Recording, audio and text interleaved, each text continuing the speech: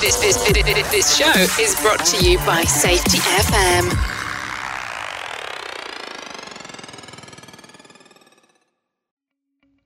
Welcome to Unapologetically Bold, I'm Not Sorry For. If you are a person that is tired of apologizing for being you, you know, the human part of you that sometimes feels like it has to be different at home versus work versus play, the human side that just wants to be hot, humble, open, and transparent about your wants, desires, and uniqueness. If you answered yes, this podcast is for you. Join me, Emily Elrod, as I dive into conversations with amazing guests about what they are not sorry for in creative and loving ways. Let's get started. I am so blessed today to have Melissa with me. Welcome, Melissa. Thank you for joining us on the show. No, thank you for having me. I'm very excited to chat with you and spend some time sharing some of my experience. So thank you. You're welcome. And you are such an amazing person. The more I get to know you, like we clicked the first time we chatted.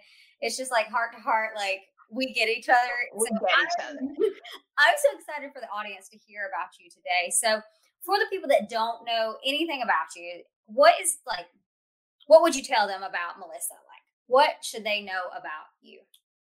Well, I would say that I am a career coach, a marketer, and a badass. I'm a self-proclaimed badass who went from working with oil ships in Venezuela to now leading a regional marketing team at a top software company in New York. So my life has been like we say in my country, telenovela. My life has been like a soap opera, full of stories, unexpected twists, like.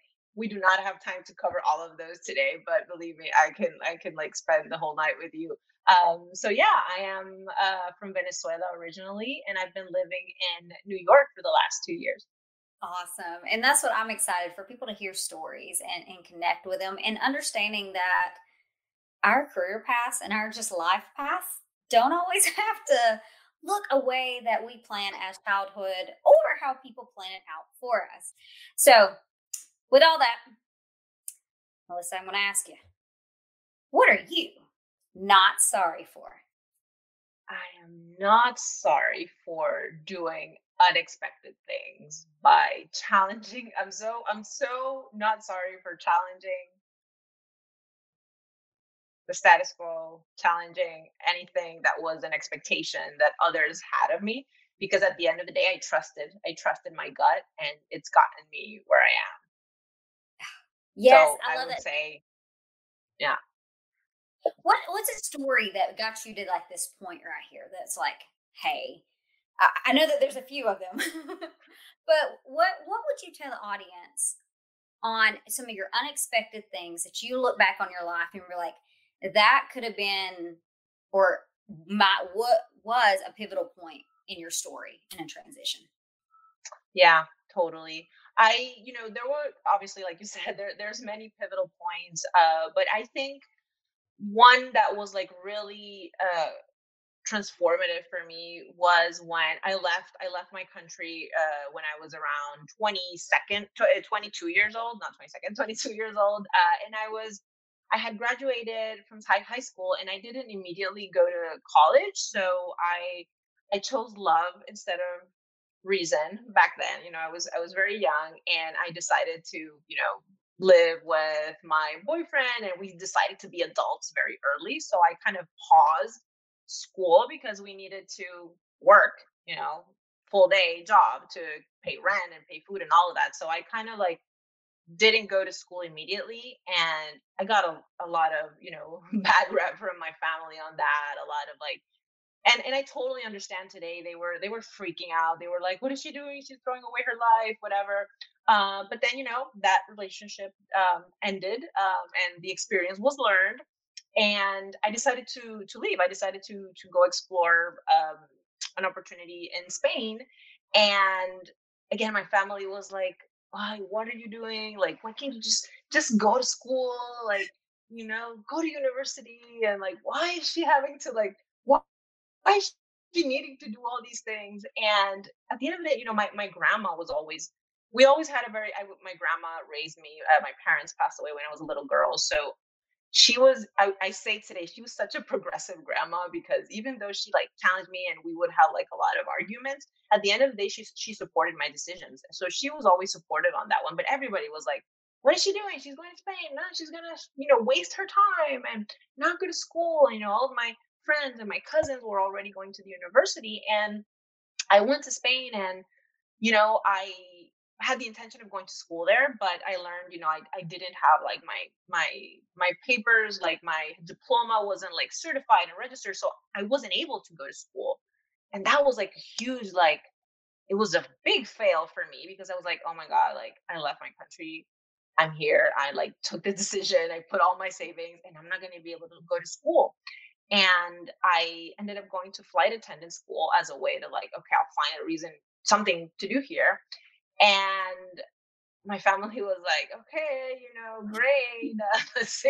Let's see how that goes.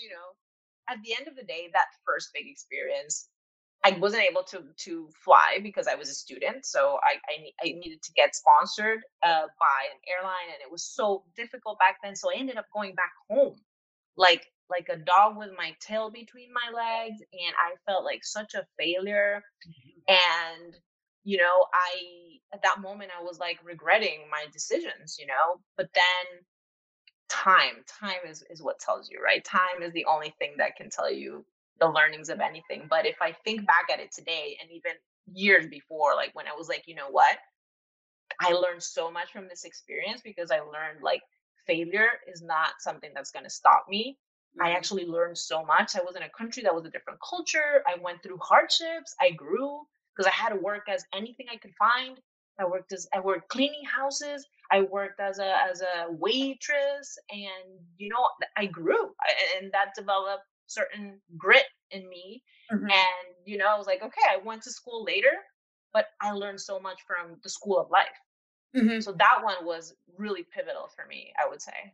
And I think the things I hear too is I hear resilience, I hear grit, and I hear lessons that you learn and how well, I'll say it sometimes. It's like you turned your mess into a message and how it has helped you get to the next level. And that's one thing that I tell people, and I tell my team all the time. It's like fail often, fail fast, but fail safe. Like all those things were, in essence, they may not felt like it at times, but they were safe fails. They were so uncomfortable. So Yes. I think that's one thing is the unexpected things are uncomfortable things. Yes.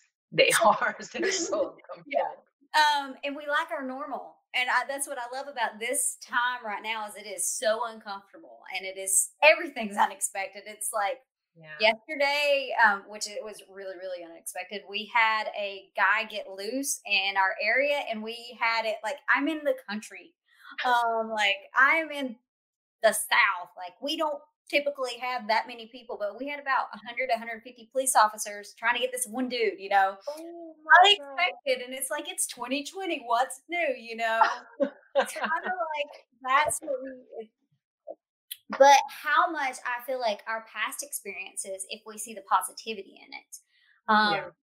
And one thing I told my kids yesterday, because they were upset because we couldn't go home because we were blocked off from the corridor or from the containment area. And the one thing I told them is that you can only control yourself. Yeah. And I think that might be something pivotal to talk about on this one is with unexpected things, the power of knowing you and controlling you. So Yes. what would you say to that? And what story or what time in your life really demonstrated learning those aspects? Yeah. I think another moment in my life was, I and probably you can relate to that too. I come from a small town in Venezuela where, people get married early and then they start having kids, and then that's like you become, a working housewife, but it's always kind of like, that same narrative. And I was funny because I was like the first one to like get married when I was young, in that first relationship, and then I obviously got divorced, and then I didn't have children. And when I became single again, and all that, my friends from school were all getting married, where they were in the marriage wave and they started to have babies. And they would always like say like, so what are you waiting for? Like, okay, you're single now, but once you know, you next one, like, don't waste your time. Like, you're 20, you're 25. I'm like, oh my God, and that was always like something very like it was a recurring theme, and then I got into a relationship and then I was with that person for like 2 years and it was like, so what are you waiting for? Like, you can't like you and I'm like, wait, what? Like, let me like I want to live, I want to grow professionally. Like, and I remember there was one thing that struck me so much that one of my friends said, and I don't believe, and it was really like I have it right here, and it was like,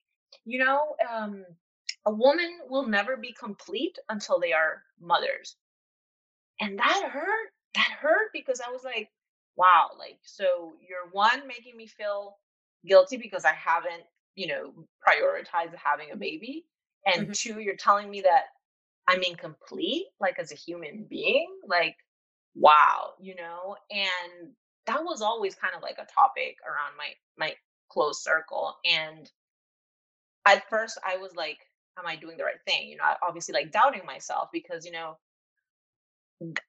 I'm the one who's like leading this, right? So if I'm not doing what's expected of me, I'm the owner of my destiny. Like, I'm the architect of my life. So I better really get my stuff together and do what I want and what makes me happy, because it like I'm leading here, right? So I think that one, and like fast forward today, I don't have kids. I'm super happily married with my husband, and we're trying.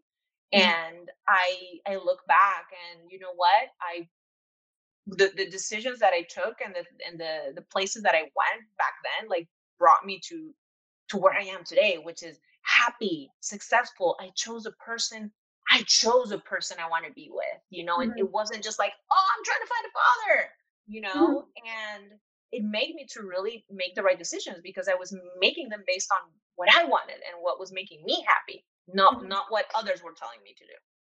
And I love it. And I think that's a big part too. Is now is it what I'm thinking too is with this COVID, it's made a lot of shift changes in like either our livelihood or with our work. Some people are leaving, but the power of choice and that it's ours. Yeah. It is your choice. And I say for some people that this had to happen for you to get kicked out the door of a door that you shouldn't even been in the first place. Yeah. So the power of that. And with the next step, how did you go about it? Was unexpected to others, but it was not for you, I'm assuming. You knew in your heart's a heart. Yeah. I knew, even though, because I tend to be like, I'm like always like, I'm Aries, so I don't know if you pay attention to those things. I'm like always like leading and like disrupting. I'm like, "Grr," and I'm like, okay, that's where I'm going, and I'm going. And sometimes I'm like on such like a high of like going, doing, leading, Mhm. that when I reflect, it's like I'm already like in the middle of it. Mhm. So sometimes I'm like, a lot of the things I think I've done in my life has been like very my subconscious has led me, but then it like clicks like a little later on. But I feel like it's, you make a decision, right? And you stick to your decision, and it's your choice, like you're saying. I'm like, this is what I want, so I'm gonna go and do it because it's one, maybe I want to say I want to prove to the others, but it's proving myself. It's convincing myself that the decision that I made was the right one. So Mhm. once you believe it and once you trust yourself and you Oh, know that you can do it, it's like green light. And and it's like, I told you so.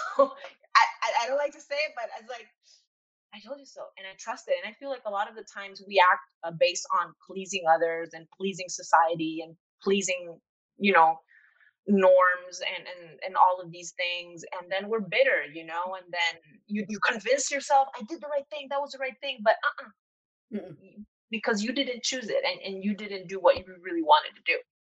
Yeah, I think that's so key. And what I've seen, especially in professional and some of the work that we do, is seeing specifically leaders get into a place in a space where they didn't even want to be there. but Yeah. they're still there. And Yeah. I'm like, why? I'm like, if you don't want to be there, I'm pretty sure the people you're leading don't want you to be there either. Yes, you have a good reputation. Yes, you may love the people around, but how you care in that time period really matters. So, what would you say to leaders or people that have been stuck in a career for way too long and let life dictate them where they're at compared to let their choices and their personal internal guidance help in the matter? Yeah. I think first of all you need to have confidence in yourself, right? I feel like fear is like one of the biggest, blockers for us and for the decisions we make. Um I think it's okay, like you need to be okay with being afraid of something because it's a human emotion. It's something that, hey, if you don't feel fear, then okay, what planet are you from?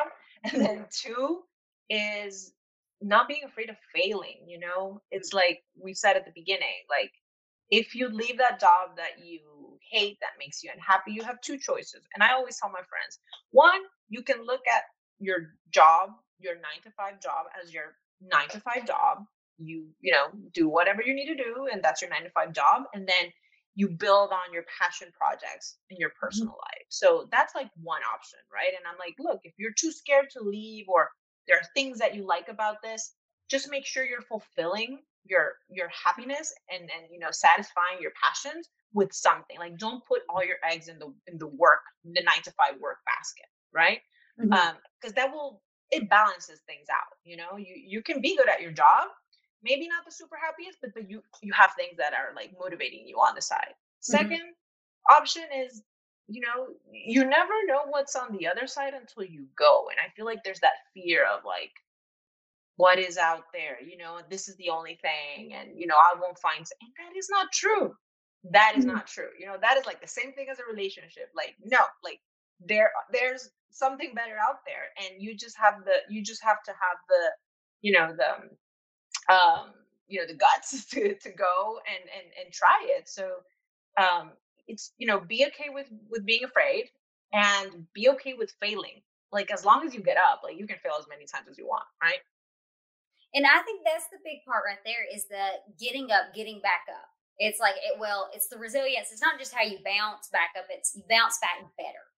And that you have the space and the growth. And again, why unexpected things help, especially if you're in the hiring process for leaders too.